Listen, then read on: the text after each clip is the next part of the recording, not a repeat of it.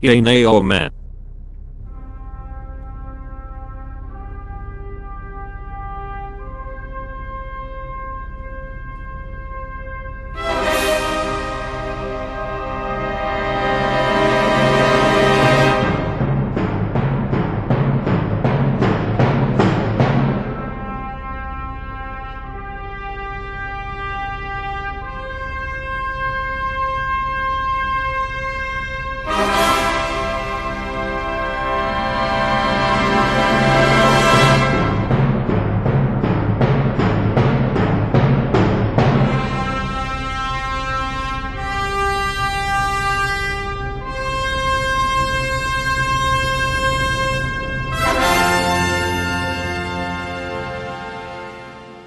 Welcome to another episode of Yay, Nay or Meh, presented by the Raw Footage Podcast. I am your host, Colin Gaisley, coming to you from Bath in the southwest of England. And we have a variety of things for you this week. After my clearing the decks of the streaming stuff, we've got some cinematic fare, 1 Disney Plus film and 3 Netflix films for you. So, something for everybody, potentially. Cinematically, we have the nostalgic, family-friendly animation Dogtanian and the Three Muskehounds, the wildly exuberant musical adaptation In the Heights, and Ben Wheatley's film, which he conceived of and shot during lockdown, In the Earth. We also have the new Pixar film, which has been released onto Disney Plus, Luca. And as I was putting together my list of potential films I wanted to watch on Netflix, I noticed that 2 of the films were actually Filipino, which is a little bit odd. I mean, the Philippines does actually have a rather robust film industry, and there were 2 Filipino films which ended up on Netflix within rapid succession. So I decided to watch both of them. So from the Philippines we have The Girl and the Gun and Fangirl. And a much more mainstream Netflix release that was released just in time for Father's Day is Kevin Hart trying his hand at drama in Fatherhood. But let's start with the cinematic releases. And first up, I want to talk about Dogtanian and the Three Muskehounds, which, technically speaking, is coming out this coming weekend, but was given some preview screenings last weekend, probably in order to pad out the box office numbers, but regardless. Dogtanian and the Three Muskehounds was originally a cartoon series produced in 1981. It was one of those co-productions between Europe and Japan, where European producers came up with concepts and then sent them off to Japan in order to be made. This particular one, Dogtanian and the Three Muskehounds, was a Spanish property, which was made by the same company who did Willy Fogg, Around the World in 80 Days, but didn't do similar projects like The Lost Cities of Gold or Ulysses 31. Now, all of these cartoons I absolutely loved when I was a kid. And when I saw that they'd made a Dogtanian movie, I was shocked. I mean, I had no idea it was coming out, and suddenly it was on the schedules of my local cinemas. I thought, what the fuck? So I tweeted this out, and the director retweeted and liked it, which was odd, particularly since I swore. But anyway, I did want a nostalgia kick, and I did go and see Dogtanian and the Three Muskehounds very early on a Sunday morning in order to fit it into my football watching schedule. And I was actually the only person in the screen watching it, but anyway. Dogtanian and the Three Muskehounds is a reasonably faithful, albeit somewhat sanitised version of the first half of Alexandre Dumas' classic novel, The Three Musketeers, in which young, hot-headed D'Artagnan, or Dogtagnan in this anthropomorphized animal world, dreams of joining the King's Muskehounds, or Musketeers, in 1625 France, at roughly the same time that James I is on the throne in England.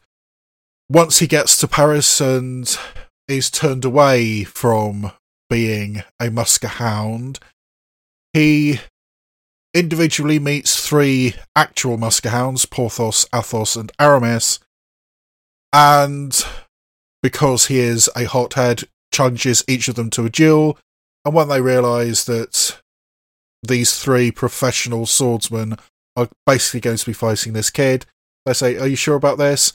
But then they have to team up in order to fight off the soldiers of the evil Cardinal Richelieu, who has schemes to essentially take over France. So after fighting off the Cardinal's forces, these 3 musketeers, or muskehounds, and this hot-headed youngster Dogtagnan join up and become involved in a plot revolving around a particular diamond necklace owned by the Queen of France. And Dogtagnan incidentally starts falling in love passionately with the Queen's maidservant, and an adventure is set upon in order to retrieve this necklace, which will prevent war between England and France. And yes, the cartoon, family-friendly version of this story is a lot less salacious than the Alexandre Dumas original, which has a lot more infidelity and problematic marriages than the cartoon, but yeah, it's a reasonably close adaptation of The Three Musketeers. And I think this was exactly what I wanted it to be. It polishes up the old cartoons. I mean, I did have a check out, because it's years and years, I mean decades, since I've seen Dogtagnan. So it's actually all 26 episodes of Dogtagnan are up on YouTube at the moment, at time of recording. I mean, how long they'll stay up there, I'm not sure, but at time of recording, all 26 episodes are up on YouTube. And I did have a quick look, and the story is fine.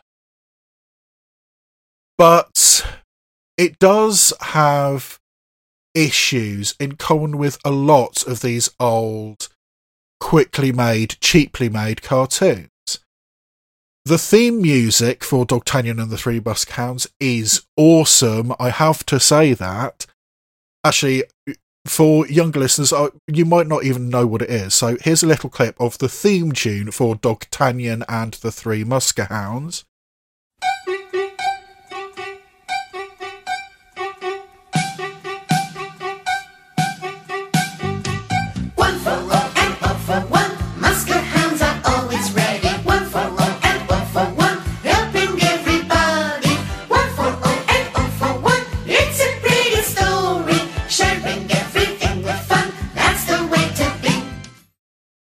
And yes, that is awesome. But it takes a full 2.5 minutes at the beginning of every episode. So that's a lot of time for the slot on television that you don't need to animate every week.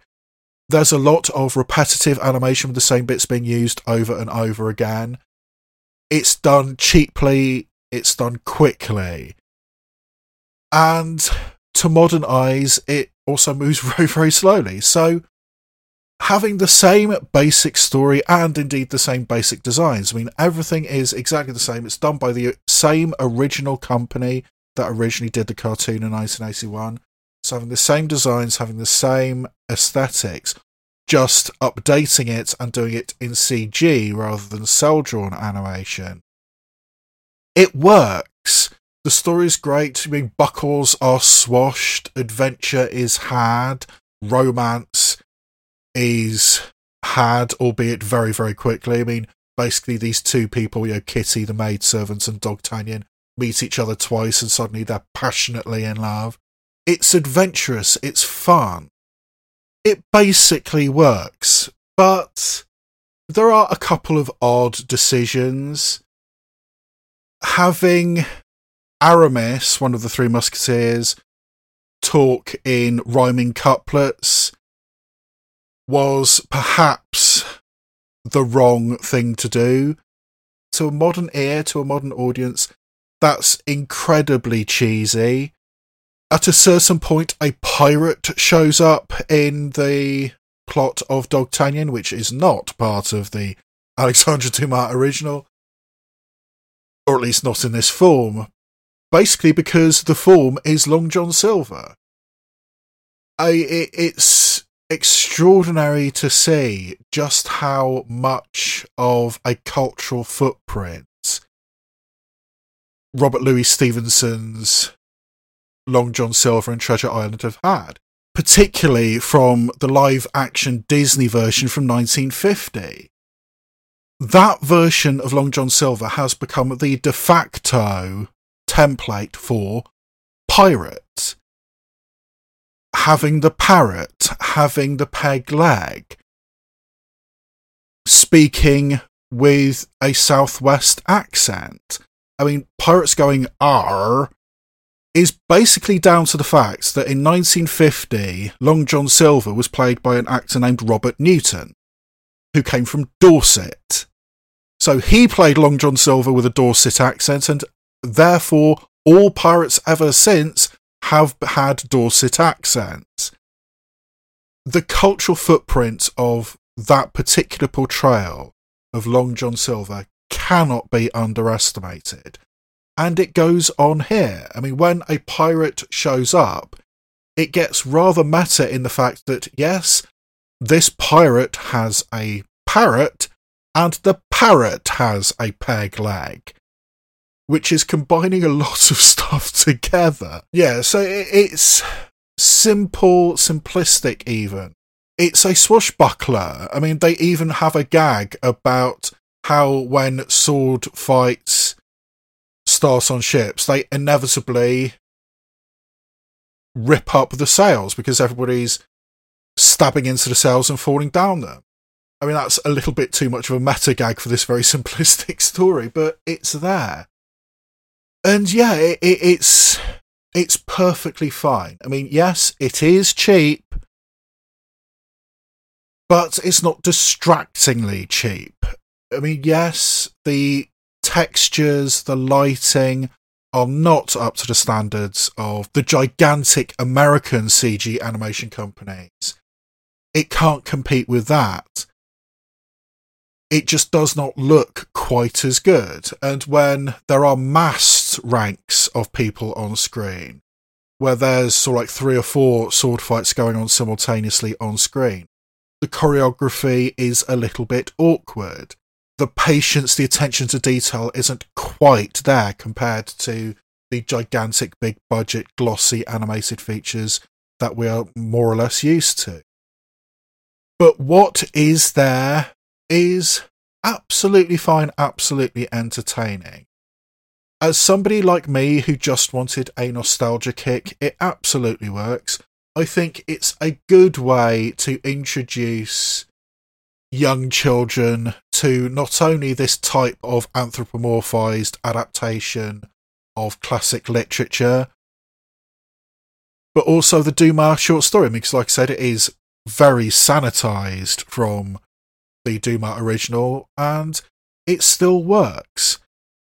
Part of me now really, really wants a film adaptation of Sherlock Hound, which I used to have on VHS videotape when I was about 6 or 7. My mum used to work in a video store and she got all the old tapes. So I watched Sherlock Hound for years and years. I mean, because my dad was a big fan of Sherlock Holmes and I liked cartoons. And it was only decades later that I realised that was some very early work from Hayao Miyazaki. So yeah, I'd love to see Sherlock Hound, but more than anything, I'd absolutely die to see a feature film adaptation of the Lost Cities of Gold. That kind of fantastical new age project which raises questions about colonialism and power and influence. You could do a lot with the Lost Cities of Gold in a modern big budget or reasonably big budget animated feature, so I'd love to see that. But what we have is Dogtanian. And it did absolutely what I expected it to. It did absolutely what I wanted it to. It ticked all the boxes. It hit all my buttons. And I really enjoyed myself. So it's cheap. It's simple. But it's fun. So for me, Dogtanian and the Three Muskehounds is a solid meh. Next up, we have the big budget musical In the Heights.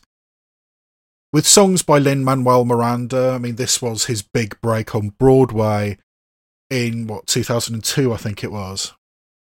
And then obviously he became a global icon following Hamilton, but this is what got people to take notice of Lin-Manuel Miranda when In the Heights was performed on Broadway.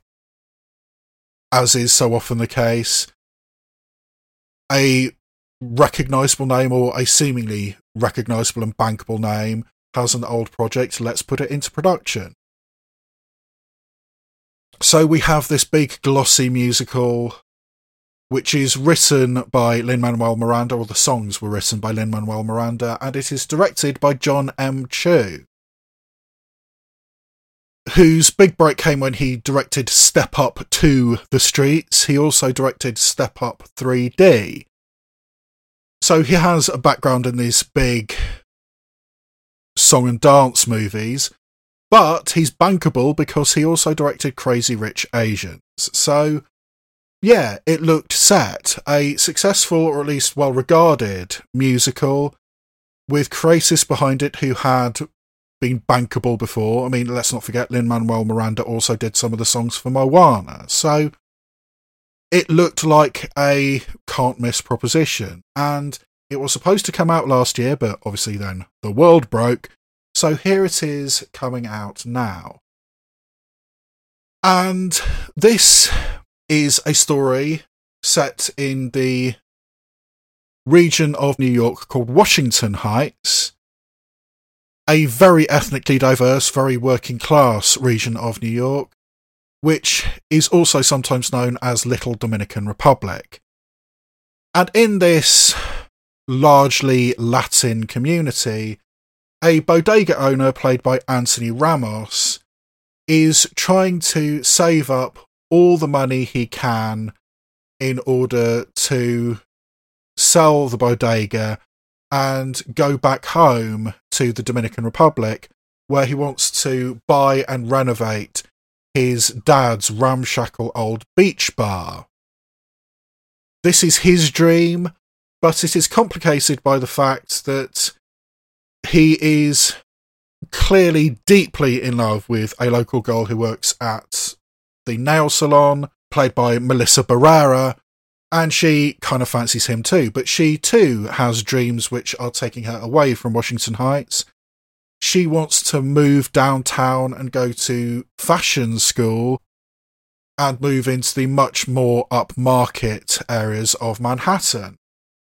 Also going on at the same time is the local taxi company owner, Jimmy Smits, is basically the richest man on the block, and he has desperately tried to give his daughter, Leslie Grace, a better start in life, so he is sacrificing everything to send her to Stanford, all the way across the country in California. But Leslie Grace is back for the holidays and is unsure whether going back to Stanford is the right thing for her, particularly when she is making eyes at her father's right-hand man, the only black man on the cast, Corey Hawkins. So their relationship is complicated as well. So as these two young couples try and navigate the complications of their relationships, it emerges that a lottery ticket which was sold at Anthony Ramos's bodega actually won. And somebody on this small, ethnically diverse block of Washington Heights has just won $96,000. So who is it, and will it change their life? Will it change everybody's life? And we will find out, and we will have lots of song and dances to go alongside it. I'm not generally a fan of musicals, but I do like Lin-Manuel Miranda's work, and I was intrigued by this story of working class Latin people dreaming big. I mean, there's, a recurring idea of sueñito, the little dream. And for Anthony Ramos, the little dream is to go back to the Dominican Republic and renovate his dad's beach bar. The sueñito for Melissa Barrera is to go downtown and become a fashion designer. Everybody has these little dreams, and possibly that might be made easier when somebody cashes in this $96,000 winning lottery ticket. So how is that going to affect the community? It is also relevant, the little dream, because something that is in this film that apparently was added between the stage production and this film version is the idea of dreamers. The idea of kids who have been raised in the United States but aren't technically citizens and might be deported at any minute, particularly in the Trump administration. So, yes, this idea of dreams and dreamers is definitely something that's strongly there. So there is a little bit of political comment, and there's a lot of thought-provoking stuff. I mean, this is a very, very proudly Latin community. It is a genuine community. People know each other, people like each other, people support each other, which is so rare in the modern world, particularly in a big city like New York. But this is a community. They are proud of where they come from, but equally, they are desperate to leave, or desperate to encourage those who can leave to leave. I mean, one of the subplots around this Stanford student Leslie Grace is the pressure that has been put upon her. I mean, you are clearly a very, very bright girl. You can get out, so you should get out. You should go to the big university. You should get your degree. You should make something of yourself. You should make us proud. And the pressure that is put on this young woman is killing her, basically, and not wanting to disappoint her father, Jimmy Smits. The push and the pull of being proud of where you come from, but also desperately wanting to leave, comes up time and time again in this film, and the pressures and the ideas of what it is like to be a Latin person in America, particularly in New York right now, is very much part of this film. And it shows its expression in these gigantic, huge production numbers, these song and dance numbers. There's 3, arguably 4, huge production numbers in this, and they are jaw-dropping. I particularly want to point you in the direction of the track 96,000, where everybody hears that there's this winning lottery ticket out there, and everybody starts singing about what they would do with $96,000, and this takes place at a swimming pool, at the local swimming pool. So eventually it turns into one of those Busby Berkeley water ballets, with John Cho having the camera above it and patterns being made and everything. It's huge, it's impressive, it's wonderful. I believe that the entire track 96,000 is available on YouTube. I think it might still be there, and I do urge you to check it out. It's fantastic. And that's one of the huge production numbers. There's another one which opens the film, the track In the Heights, which introduces all the characters, the situation, and that's definitely on YouTube, and I recommend that. There's another one called Carnaval de Barrio, which goes into the unity of the Latin community and also the diversity of the Latin community, which I will get onto in a minute. That's a huge production number. And there's another one, Paciencia y Fe, Patience and Faith, which, yes, it does have elaborate choreography to it, which is impressive, but it's much more of a slow-burning number, much more of a ballad, so you can argue whether that's a big production number. But these 3 or 4 huge production numbers are jaw-dropping, they're extraordinary, they're exuberant, they're fun, they're brilliant. And yes, those are definitely worth the price of admission. But this film is 2.5 hours long. It really is too long. I was in this screening Sunday morning, Sunday afternoon, and there were, 10 or 11 people there, and there was one young family, a mother and 2 daughters, who were about 8 or 9 probably, who just walked out before the end of the film. The children had clearly had enough. And yes, you do start to feel the length. So yeah, that's one problem. And the other problem is the controversy which has bubbled up at the release of this film. There started being a lot of criticism laid at Lin-Manuel Miranda about the lack of inclusion of Afro-Latino people in this film. Dark-skinned people from the Dominican Republic, Puerto Rico, from Colombia, whatever. There was a huge backlash against Lin-Manuel Miranda, saying this is colorism. This is, once again, Latin people with dark skins being excluded from a major project. And Lin-Manuel Miranda apologised and said he needed to do better. Rita Moreno made comments in support of Lin-Manuel Miranda because Rita Moreno has a new documentary about her life just come out, which is just premiered at the Tribeca Film Festival. And I have to say, I am desperate to see that now because I think Rita Moreno is awesome. She always lights up the room whenever she presents at the Oscars, which she does almost every year. So, yeah, I love Rita Moreno and I really want to watch her documentary, which was produced by Lin-Manuel Miranda. And in an interview, Rita Moreno supported her friend and the producer of the film, Lin-Manuel Miranda, saying, can't we all just get along? And then almost instantly she had to roll back those comments when she started getting criticism online about the lack of Afro-Latino inclusion in this film. So she was browbeaten down by social media as well. And yes, there are no Afro-Latino people in leading roles in this film. There are definitely people in the background who are Afro-Latino. There's no question about that, but there is nobody in leading roles who is Afro-Latino, and maybe that's an issue. Here I sit as a white, English, cisgendered man. This is not my struggle, this is not my fight.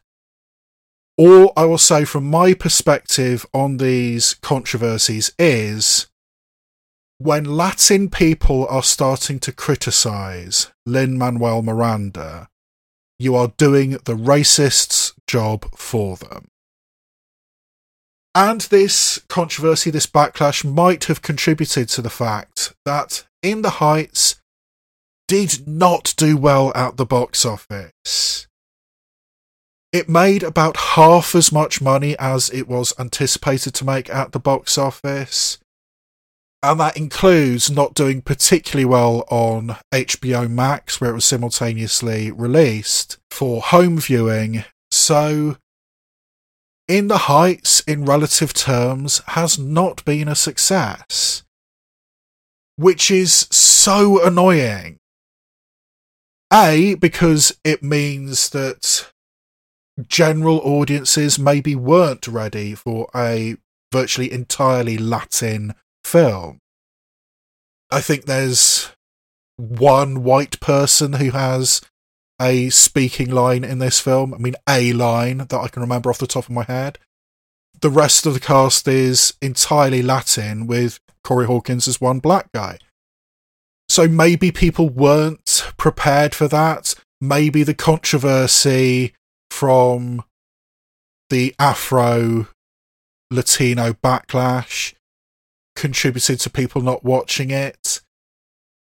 But either way, Hollywood will now be much, much less ready to take a quote-unquote risk on a Latin film again. It's so frustrating. I mean, one step forward, two steps back. And it's so slow. And the frustrating thing is that we probably won't get more films like this in the future because it didn't do as well as it was anticipated, at least on its opening weekend. It didn't even make number one at the US box office. It was beaten by A Quiet Place Part 2, which has been out for 3 weeks. So, I mean, that's how bad it did. It couldn't even make number one at the US box office. But possibly it could be one of those films that just has really, really long legs. I mean, The Greatest Showman didn't do great opening weekend, didn't make number one, and then it continued not doing great at the box office. For 4 or 5 months. It was consistently in the top 10 for 4 or 5 months, and everyone just went back to see The Greatest Showman. And hopefully, fingers crossed, that will be the same for In the Heights. It did not have a good opening week, but maybe, hopefully, it will have a long shelf life. Because this is the kind of film we want and need. It's exuberant, it's fun, it's thrilling. It does have occasional political points and occasional thought-provoking moments. It does have tinges of tragedy here and there. But overall, this is a wild, operatic ride. I mean, literally operatic. It is kind of like opera, with the big production numbers being the arias and the stuff in between being the recitatives. Many of the tracks, many of the songs in the Heights are pretty short and are just getting the plot from A to B, including a piragua seller, a shaved ice seller, played by Lin-Manuel Miranda, cameoing in his own film, who has a rivalry with a Mr. Softy ice cream truck. And the owner of that ice cream truck is played by the guy who did the Corey Hawkins role originally on stage, as Lin-Manuel Miranda originally did the Anthony Ramos role on stage, although he's clearly too old now. But yeah, that was a nice little thing. So yeah, there are these big, gigantic numbers, and in between there's shorter, more functional songs used, and it does end up having this operatic feel. And it's so much fun.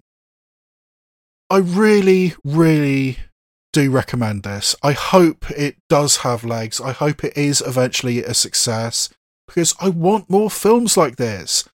I want films that are simple, are joyful.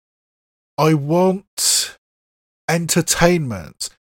Yes, I do sometimes tend towards the dark and the depressing, and some of my art house films over the years have been incredibly depressing. But sometimes you just want fun, and that's exactly what In the Heights is. It's gigantic, it's exuberant, it's fun.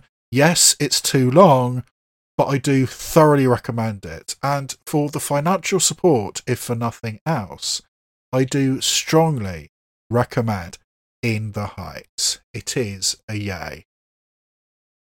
Next up, we have the film In the Earth, which was conceived, shot and produced during lockdown by Ben Wheatley, who is one of my absolute favourite filmmakers. In it, we are following a scientist played by Joel Fry, who is living in a world devastated by a deadly virus. Doesn't that sound familiar? But he is heading off into some dense woods in order to meet up with a colleague he hasn't seen for years but did used to have a relationship with, played by Hayley Squires. Because in this particular wood, GPS and cell phones don't work. In order to safely get to Hayley Squires, Joel Fry needs a guide, played by Elora Torkia. So Joel Fry and Elora Torkia head off into the woods in order to try and find Hayley Squires and help her with her work. But along the way, they meet a crazy guy living in the woods, played by Reece Shearsmith. And quite apart from the global medical catastrophe, stuff starts getting really fucking weird. And that's basically as simple as it gets. I mean, I do like the work of Ben Wheatley. Yes, he's a little bit hit or miss, but in general, I think his hits outweigh his misses. Sightseers is a masterpiece in my mind. I really like his early films, including Kill List. I think his version of Rebecca was pretty damn good, actually. I mean, it didn't get very good reviews, but I think it was perfectly competent, albeit I really didn't like the fact they made the lesbian subtext text. But anyway, I like Ben Wheatley's work, and I was curious to see what he would do with a short time frame and a small cast. Because the last time he did a film with a similar kind of vibe, I didn't actually like it very much. A Field in England wasn't that good as far as I'm concerned, and that also happens to feature Reece Shearsmith, one of his regular collaborators. So I was a little bit trepidatious about this because I was worried it was going to be another A Field in England and I wouldn't end up liking it. But for the most part, I did like In the Earth, albeit I personally think it needed one or two more polishes at the script stage. The explanation for this film, or the scientific version of the explanation, I mean, well, it's one of those films that you could believe it is, you know, genuinely supernatural, genuine witchcraft, or there's something a little bit more explicable going on. And the explicable side of things was buried a little bit too deep in the film, to my taste. I mean, it is there, but it's under-explained. And I honestly only really understood one of the things that was going on because I'd recently listened to another podcast. I listened to the BBC Radio 4 science podcast, The Curious Cases of Rutherford and Fry, in which scientists Dr. Adam Rutherford and Dr. Hannah Fry explain scientific stuff, basically. I mean, that's the root cause of it. People send in questions and they use science to answer them.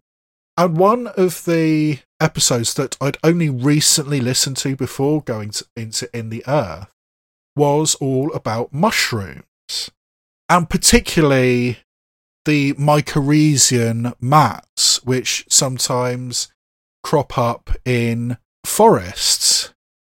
I mean, there is supposedly a fungal entity in a forest in Oregon, which is the largest living thing in the world. It covers an area of 5 square kilometres and has been given the accurate but somewhat cheeky title of the humongous fungus. So because I had heard that podcast only a few days before watching In the Earth, I kind of understood one of the things that was going on. And what Joel Fry and Hayley Squires are trying to achieve is partly due to investigating these funguses underneath this forest in the middle of nowhere, a forest where GPS and cell phones don't work. But it's really not explained well enough to my taste. What Hayley Squires is trying to do is trying to increase crop yields, is help agriculture by using these fungal spores. And that is what Joel Fry is going to try and help her with. But it would have been so easy to just make them mycologists, make them people who study mushrooms.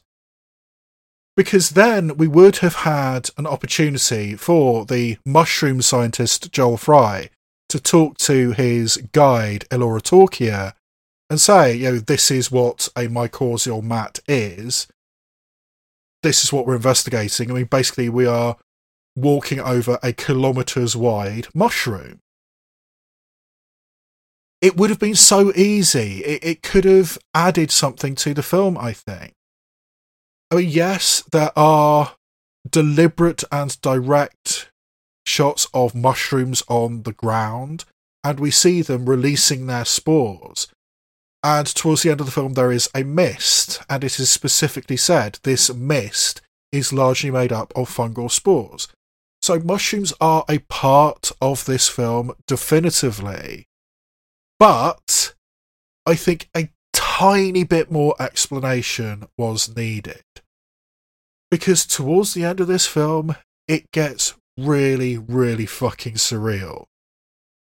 The psychedelic, almost subliminal images which are used towards the end of the film, it's just flash, flash, flash, flash. I mean, and weird noises and sounds. I mean, music was done by Clint Mansell for this film. Strange hums and noises are actually part of the film, part of the plot towards the end as well. So we have all these things. We have the idea of excessive noise, excessive light. And we have people who are, in my opinion, under the influence of hallucinogenic mushrooms. So it gets very, very psychedelic and surreal. It's one of those films that I'm sure eventually somebody is going to get the DVD of this or the streaming thing and go through it frame by frame to pick up all the tiny little subliminal images which are in this, because I'm sure there's hundreds of them. It's that kind of wild hallucinatory experience that you're not really sure what's going on, and it does kind of work.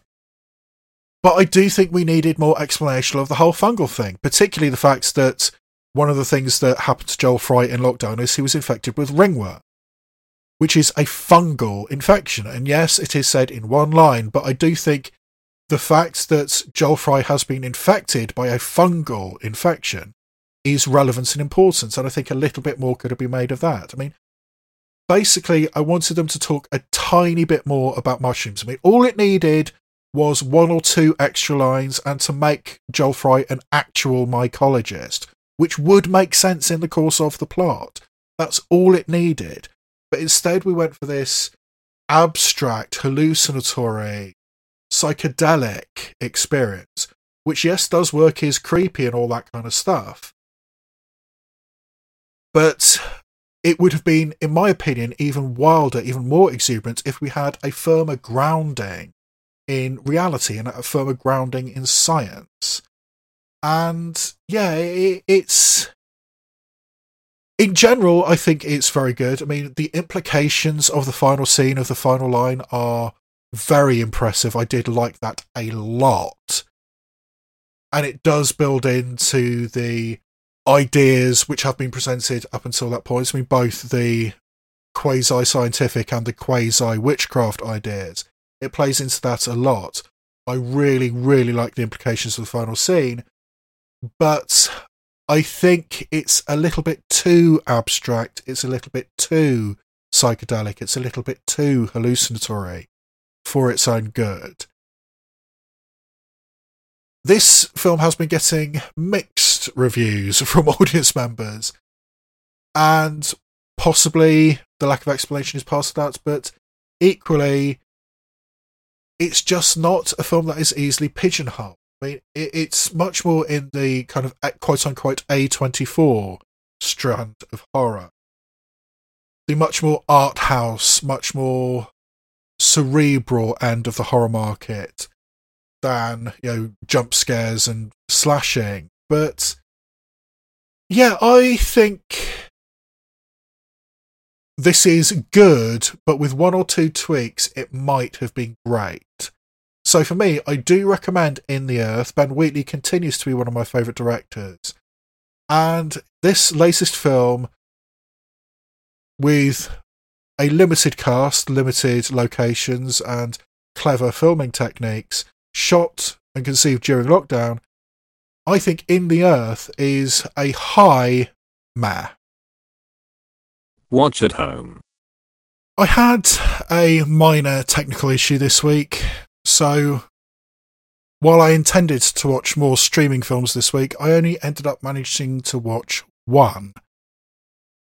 Fortunately, it was probably the bigger streaming release of the week, the Disney Plus released Pixar movie Luca, which is yet another attempt by both Disney and Pixar to show different cultures and different identities from around the world.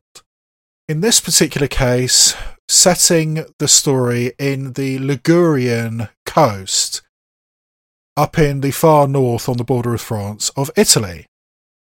Unsurprisingly, the director of this Pixar film, Enrico Cosarosa, is originally from Genoa in Liguria, Italy, and he made a film based in that time region. After making a short back in 2011, which was attached to Brave, called La Luna, which was a cute little short. I mean, honestly, not one of the best ones that Pixar's ever done, but it was a cute little short which was also somewhat based around Italian fishermen. And that's what this film is all about. There is a community of mer people / gillmen. I mean, they more look like the creature from the Black Lagoon than a mermaid, but they live under the sea just off the coast of Liguria in Italy. And one boy, voiced by Jacob Tremblay, is a bored, frustrated young man who is only deemed worthy enough to look after the sheep-like fish. I mean, these are fish who graze on kelp and who bar underwater. They're basically sheep underwater, but they're fish. And they're kind of cute, it has to be said. But this shepherd, for want of a better term, dreams of a life above the surface. And one day, accidentally, he is drawn into the orbit of another young merboy who spends a lot of time above the surface, and young Luca, voiced by Jacob Tremblay, joins him. And these two mer people masquerading as humans start dreaming of staying permanently on the surface, and all they want to do is get a Vespa scooter, which they see on a poster. And they decided that the best way to get this Vespa scooter is to enter a local sports competition, a local race, in order to get this strange gold thing called money, in order to buy themselves a Vespa and travel the world. And in order to enter and win this contest, they enlist the somewhat reluctant help of a local girl who lives in this Italian fishing village, voiced by Emma Berman. So Jacob Tremblay, Jack Dylan Grazer and Emma Berman try to win this race, this contest, and try and keep one step ahead of Luca's parents, voiced by Maya Rudolph and Jim Gaffigan, and also away from his uncle, a cameo by Sacha Baron Cohen. So can they win this race? Can they get a Vespa? And can they stay above the surface and keep hidden in an Italian fishing community who actively hunts sea monsters? It's a pretty basic story, and it has to be said, it is a pretty basic film. This is not classic Pixar. It's pretty standard. You can see pretty much exactly what's going to happen all the way through the film. Why do so many films have to end up in some kind of sports contest? Even films that aren't quote-unquote sports movies end up in sports contests more often than not. I mean, Monsters University is another Pixar example. And there's other strong elements of Disney and Pixar's previous work. I mean, this is an environment in which the human world is scary and dangerous and monstrous. I mean, you should not go to the surface, you will die. Very much like Monsters, Inc. Luca's parents, particularly his overbearing mother, voiced by Maya Rudolph, is incredibly restrictive because they are so fearful of what will happen when they go out of the family environment. Very much like Finding Nemo. I mean, there's clear parallels here to The Little Mermaid. It's pretty basic, pretty standard stuff. And yes, it's got cute moments. I mean, this little Italian girl voiced by Emma Berman is the typical kind of spunky, irreverent girl. I mean, I'm just as rough and tumble as the boys. I am not feminine in the slightest. And whenever she swears, it's always Saint Cheese. I mean, like Santa Pecorino, or Santa Gorgonzola, or Santa Mozzarella. I mean, that kind of thing, which is weird but cute. And it does have a somewhat limited view of Italian culture, I would say. I mean, basically, Italian culture, as far as this film is concerned, comes down to soccer, cycling, and pasta. It would almost be offensive if it wasn't written and directed by an Italian, or at least somebody who was born in Italy. So, yeah, it's doing the thing of inclusivity. It's doing the thing of, here is a culture, let's explore it. I mean, apparently the next Disney film is going to be set in Colombia, or a fictionalized version of Colombia at least. And Raya and the Last Dragon, only a couple of months ago, was set in a fictionalized version of the Far East. They are doing this more and more often, being more and more inclusive. For absolutely no reason, and it's not really brought up in the script. This little Italian girl, Emma Berman, her fisherman father only has one arm. And it just happens. It's just there. I mean, there's one line saying, I was born this way, and we move on. Okay, nice inclusivity. And it has a mild variation on the old animation trope, which I repeatedly talk about, the cute animal sidekick. This film does not have a cute animal sidekick. I mean, arguably, other than the one or two brief scenes where we have these sheep/fish.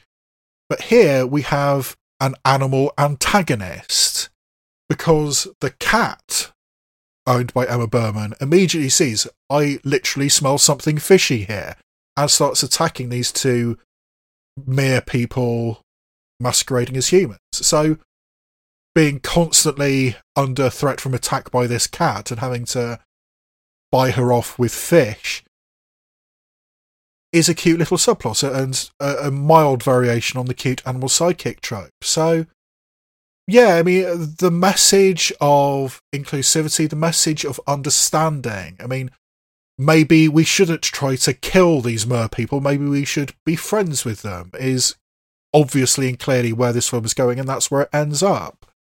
And yeah, it's pretty basic, pretty standard stuff. It's rock solid.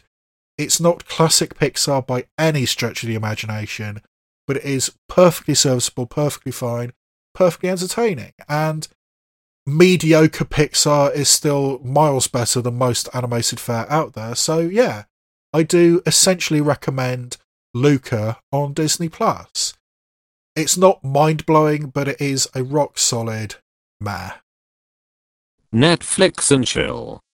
So, as I said a little earlier, as I was putting together the list of films that interested me that were coming up on Netflix, I noticed that 2 of them were from the Philippines. So I thought, oh, that's an interesting quirk. I may as well watch them together. So I did.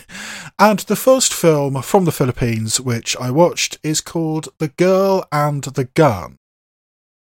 Or possibly you will find it as The Woman and the Gun, or possibly The Girl with the Gun. It's the troubles of trying to adequately translate something into another country. I mean, the original title is Babae at Baril, Girl and Gun, which I'm not sure is just a punchy title or if that's just Filipino grammar, but on Netflix, at least here in the UK, it is listed as The Girl and the Gun.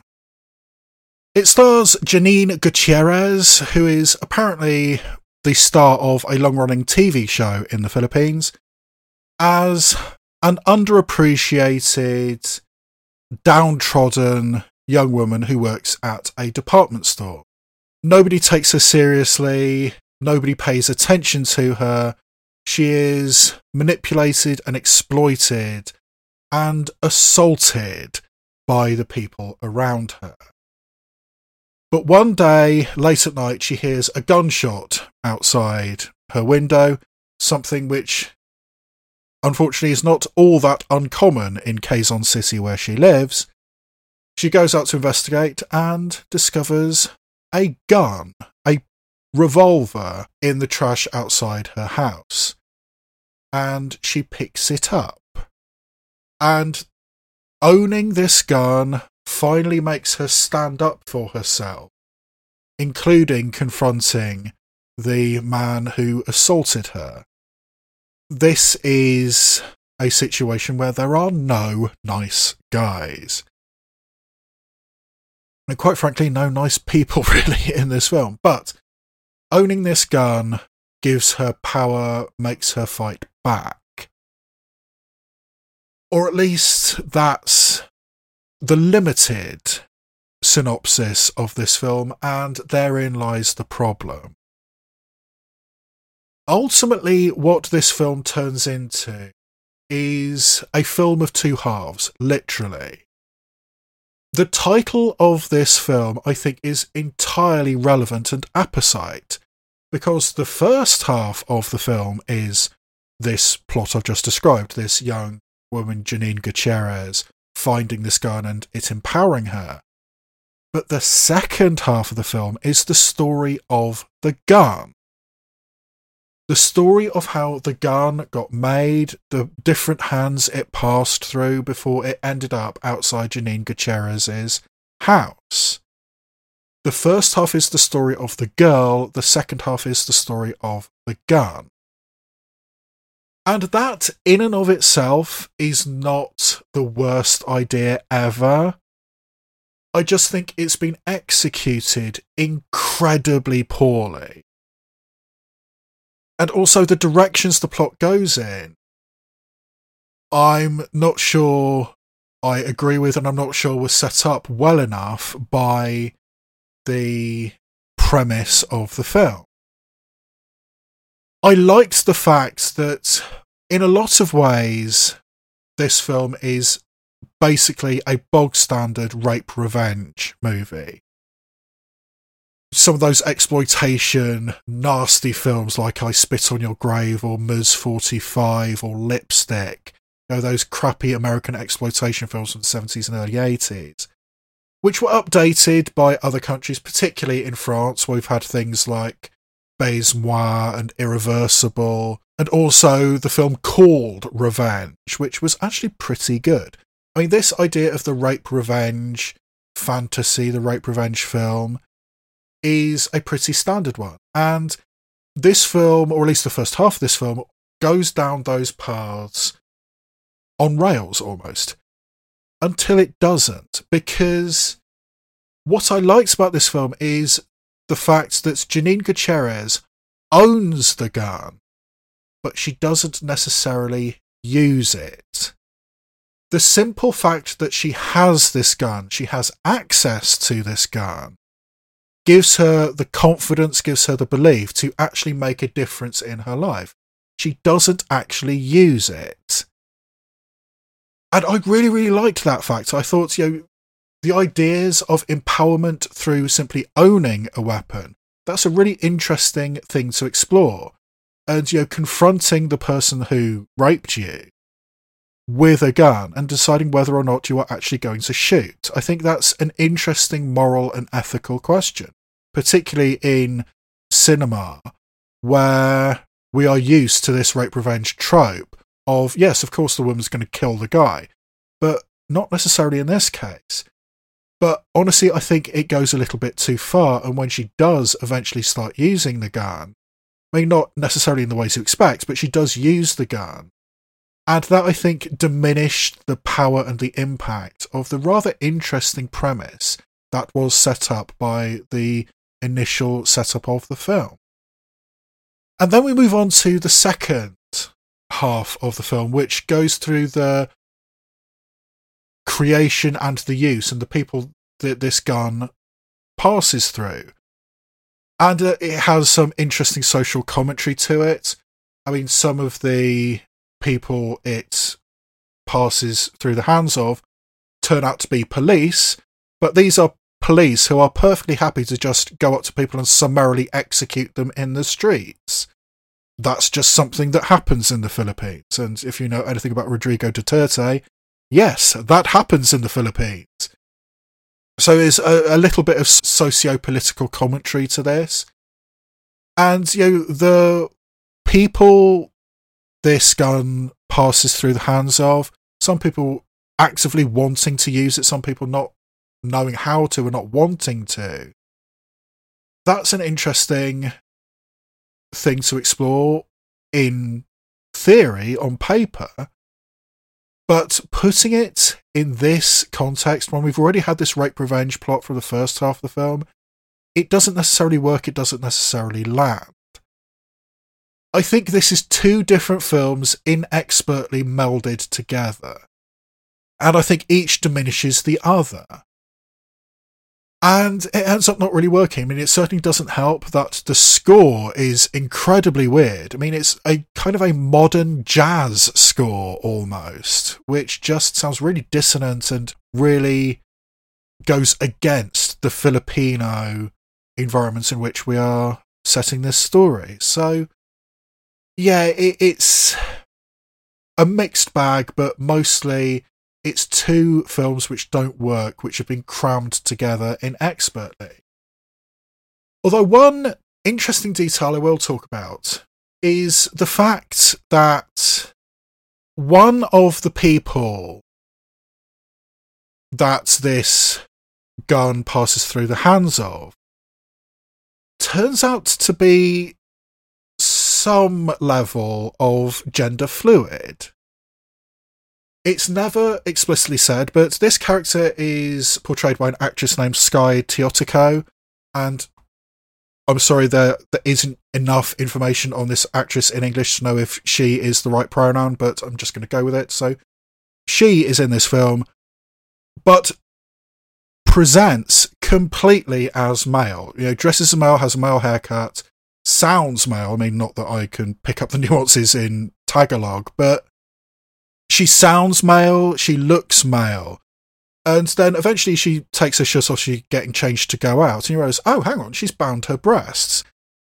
And I'm not really sure if the characters around this person know that this is, genetically a female. I mean, everybody treats her like a man, everybody treats her like just one of the guys, so to speak. So I'm not sure if she is presenting as a man to the characters in the film, but I did find it interesting that there's some level of gender fluidity in this, which was completely beside the point, and not something I anticipated. So that was curious and interesting. But all in all, The Girl and the Gun, which is probably how you're most likely to find it on Netflix, is a little bit interesting, has one or two interesting moments, but overall it's just two films that don't fit together, crammed together, and it ends up not particularly working. So for me, The Girl and the Gun is a low meh. The other Filipino film I watched on Netflix this week is called Fangirl.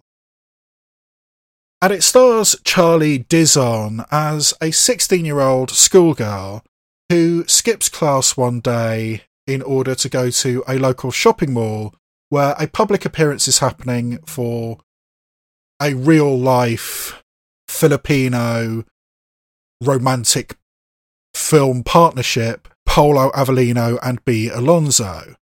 These are real people playing fictionalised versions of themselves. This mall is full of screaming fangirls, holding up signs, holding up cell phone cameras, etc. And young Charlie Dizon is so taken with Paolo Avellino that she stows away in the back of his pickup truck. And it turns out that Paolo Avellino is going to a somewhat derelict house out in the middle of nowhere with no real cell phone service, no electricity, no furniture really even. This is just a back to basics getaway, a somewhat derelict house. And it's in the middle of nowhere, and suddenly young Charlie Dizon is alone with her heartthrob obsession, Paolo Avellino. And as you might anticipate in this kind of film, it turns out that Paolo Avellino is not the spotless heartthrob he presents to the world. There's some uncomfortable home truths that young Charlie Dizon has to confront about the object of her obsession. And I was curious about this film because the idea of this Filipino heartthrob actor playing a fictionalised version of himself, and apparently Paolo Avellino was also an executive producer on this film. And by the end of this film, Paolo Avellino on screen really, really does not come across at all positively. In a lot of ways, this guy is a total scumbag.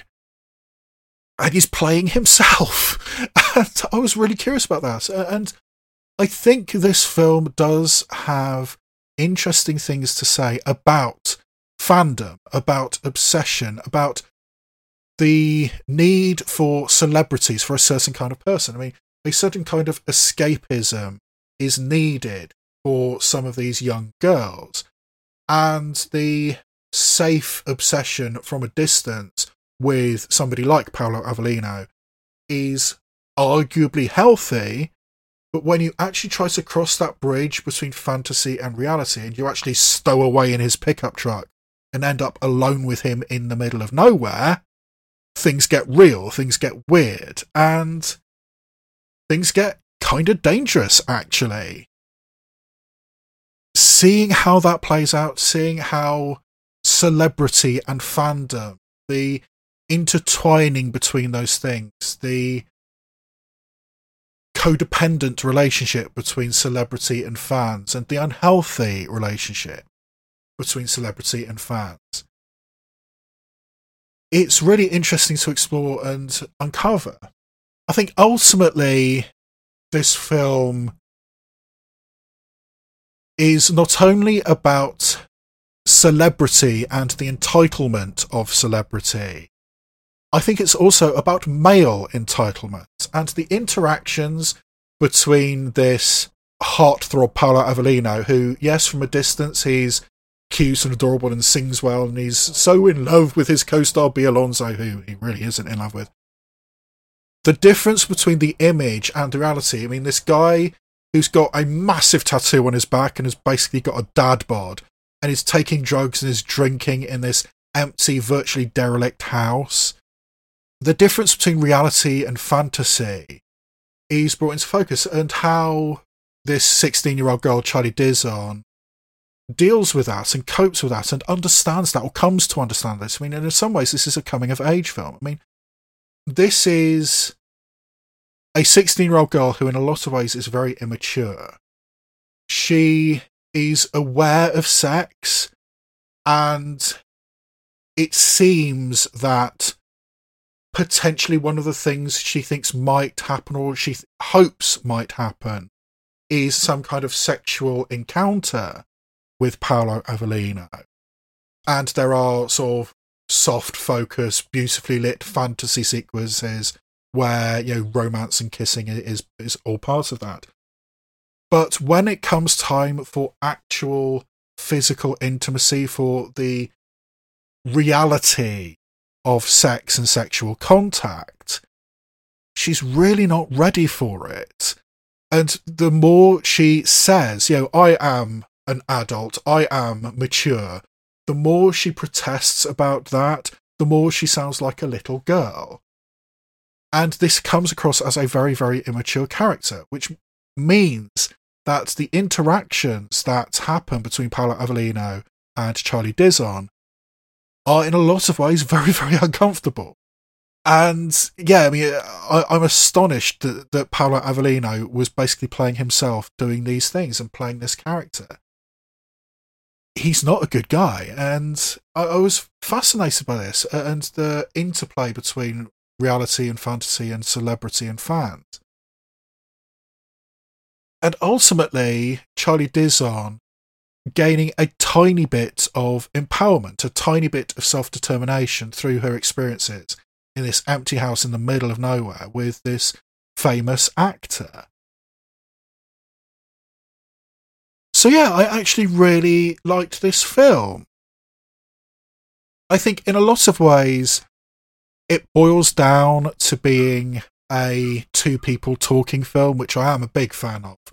Things like the Before trilogy, South Side with You, End of the Tour, those kind of films where it's just two people talking to each other and learning stuff about each other and learning stuff about themselves.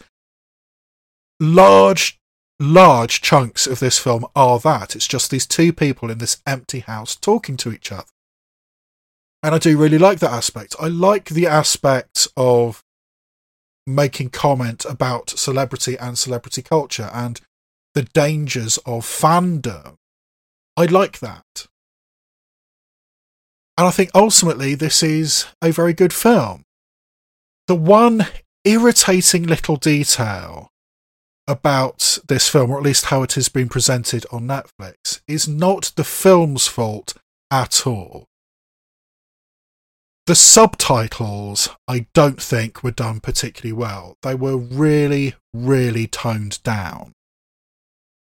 There's a lot of subtitles that come up where women are described as wenches, which is absurdly quaint in English. And people say, "You son of a gun," and things like that. The subtitles seemed really, really censored to me, so I started paying attention to what was actually being said. And I could clearly hear in those pieces of dialogue the word puta. And I don't speak Tagalog, but I know that Spanish has an influence on the Philippines, and I know in Spanish, puta means whore. So when these women, particularly this young girl, are being described as a puta, translating it as wench really doesn't cut it.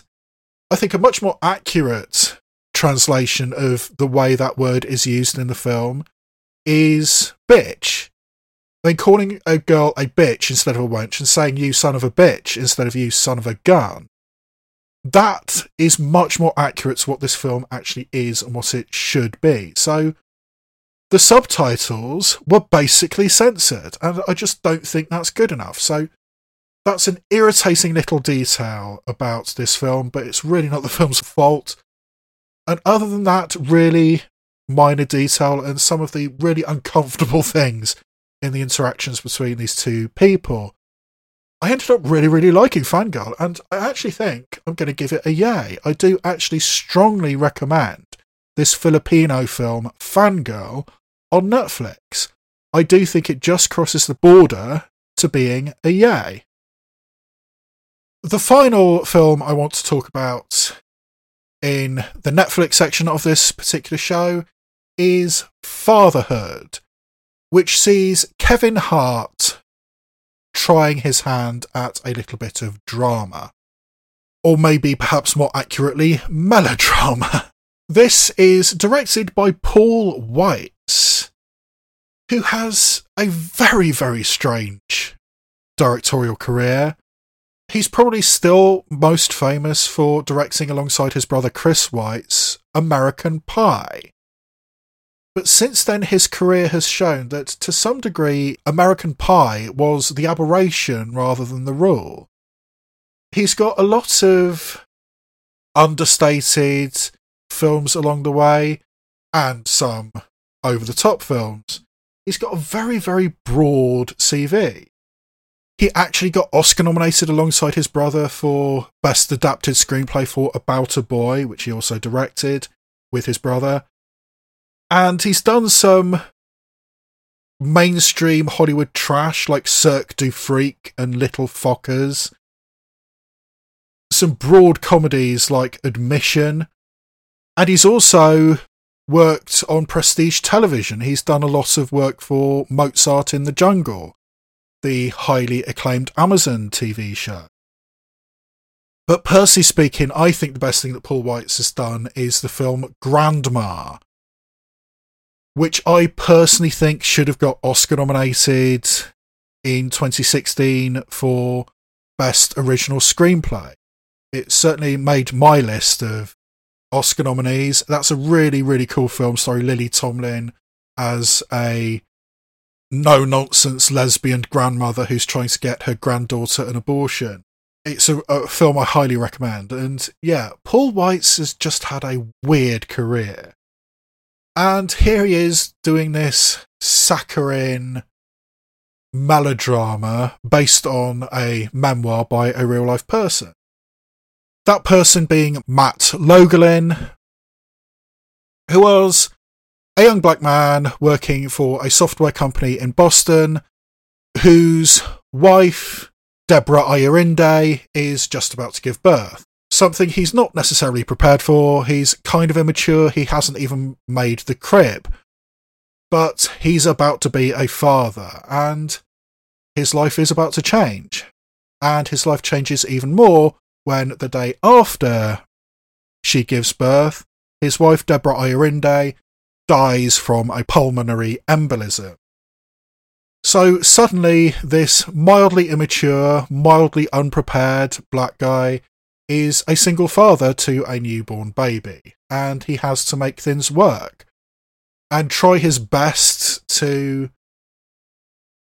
provide for his baby daughter, much to the disapproval of his mother-in-law, played by Alfre Woodard, and with the often unhelpful addition of his immature best friend, played by Lil Rel Howery. But gradually, this single father muddles through until his daughter is about 10 years old and is played by Melody Hurd. And with his 10-year-old daughter finally going to school and fitting in and doing all that kind of stuff, maybe the time has finally come for Kevin Hart to re-enter the dating game, and one of his friends sets him up with attractive animator DeWanda Wise. So can Kevin Hart and DeWanda Wise form a brand new family with their adorable moppet daughter, Melody Hurd? Again, it's a pretty basic story, and it doesn't deviate too far from the pattern you expect it to go down. Having this heart-rending, grief-stricken memoir turned into a film, it's a little bit melodramatic, it's a little bit uplifting, the positivity coming out, the adorable interactions between Kevin Hart and this 9-year-old girl, Melody Hurd. A lot of those seem to have been ad-libbed. It certainly has that feel to it, that flavour to it. It's just Kevin Hart and Melody Hurd having fun with each other, and it just happened to be filmed by Paul Weitz. So that's possibly the best way to go when you've got a 9-year-old actress. And I did notice at the end of the film that when briefly we see Kevin Hart's daughter as a 3-year-old in one short scene, it was played by Melody Hurd's baby sister, so keep us in the family, I guess. But yeah, I mean, the relationship between Kevin Hart and DeWanda Wise, even though it's been 10 years, is it too soon? Am I ready? Can I be a stepmother? Is it the right thing to do? I mean, am I diminishing the memory of my dead wife? I mean, the disapproving hovering of the mother-in-law, Alfre Woodard. It's basically everything you expect to happen. Even down to the mildly obnoxious best friend, Lil Rel Howery, who just does not get it on any level. He is constantly saying the wrong thing. He is constantly misunderstanding the grief that his quote-unquote friend is going through. I mean, how good a friend is he when he just does not understand what's going on and is constantly saying the wrong thing? There are several scenes in this film where Kevin Hart threatens to hit Lil Rel Howery, and personally speaking, I was right alongside with him. I was wanting to slap him so hard, so many times. There is an art to being an obnoxious character on screen. This was not it. This was too far. I just really disliked that character, which is basically in there for comic relief. Even though Kevin Hart is already there. I mean, even when he's doing a quote-unquote serious role, Kevin Hart just can't help but be irreverent and smart-aleck and somewhat irresponsible and immature. He's already serving that function, so what's Lil Rel Howery doing in the film? I mean, I love Lil Rel Howery. He's a good actor. I mean, obviously Get Out and other things. I've really appreciated him in other things. I absolutely despised him in this film. And yeah, it's just very, very basic, saccharine, feel-good, weepy type stuff. I was curious, and I went along to Rotten Tomatoes, as I often do, and see what the reviews were. And it was remarkable how close the negative reviews and the positive reviews were. The reviews that gave a splat and the reviews that gave a tomato were basically saying the same thing. This is bog standard stuff. It's nothing you haven't seen before. Everything you anticipate in this film happens. It's pretty basic, pretty standard stuff. And for some people, that was okay and they were given a tomato. And for some people, that wasn't enough and it was given a splat. And yes, there were a couple of genuinely negative reviews and one or two genuinely positive reviews, but almost all of them were in this middle ground of it's competent, it's solid, it's totally unoriginal, and for some people that was enough. And I guess for me it's enough too. I mean, if I was doing a binary system, I would probably say yes, I would probably give it a tomato. But since I have a trifold system, this fits perfectly in the meh category. This is the kind of film that has very low ambitions, hits those ambitions, is totally unoriginal, it's nothing you haven't seen before, but it's competently done, it hits the buttons it's trying to hit. So yeah, it's perfectly solid, perfectly satisfactory. It's a solid, probably instantly forgettable meh for fatherhood on Netflix. Coming attractions. Cinematically, this coming week is a little bit of an odd one because this is the week in which Fast and Furious 9 comes out. I have absolutely zero interest in the Fast and Furious franchise. I think I've seen 1 and 3. I think I've seen 2. Other than that, I just couldn't give a shit. So since that is taking up all the space and all the oxygen in the cinemas, there's very, very little else out.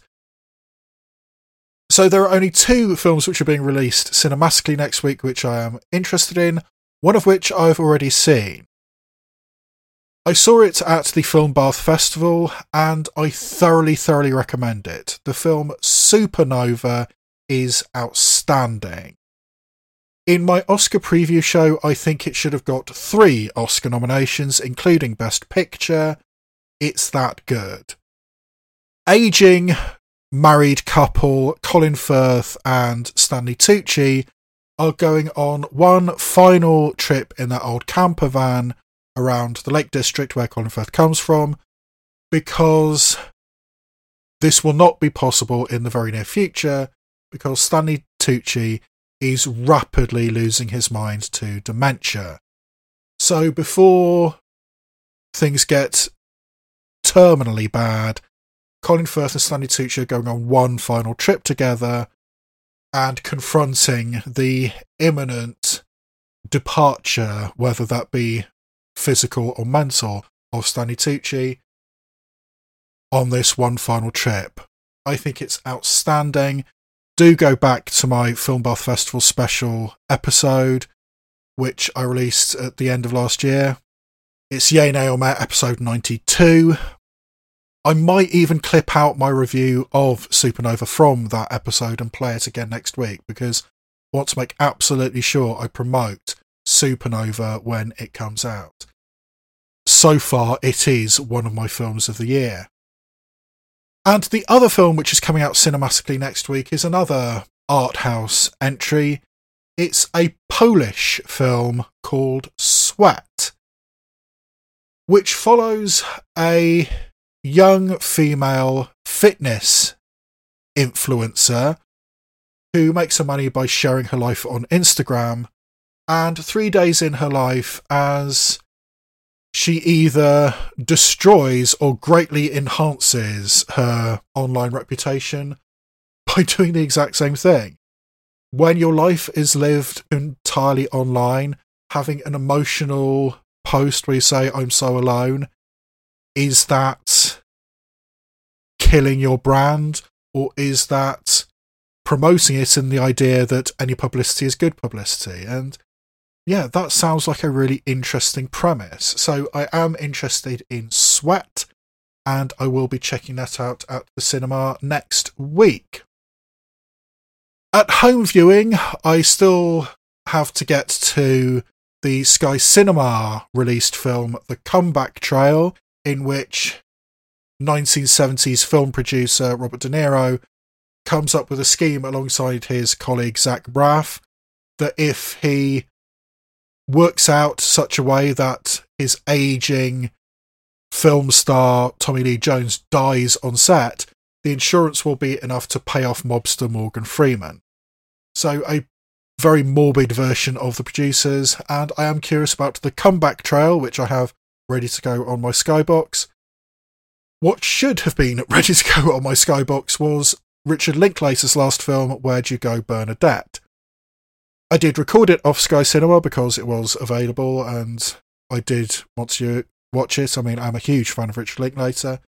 But when I sat down to watch it, I realised that the broadcast that I got through my satellite dish was corrupted, so I couldn't watch it. So I've now downloaded it onto my Skybox and it is ready and waiting for me, but that's why the streaming section of this particular show was so short.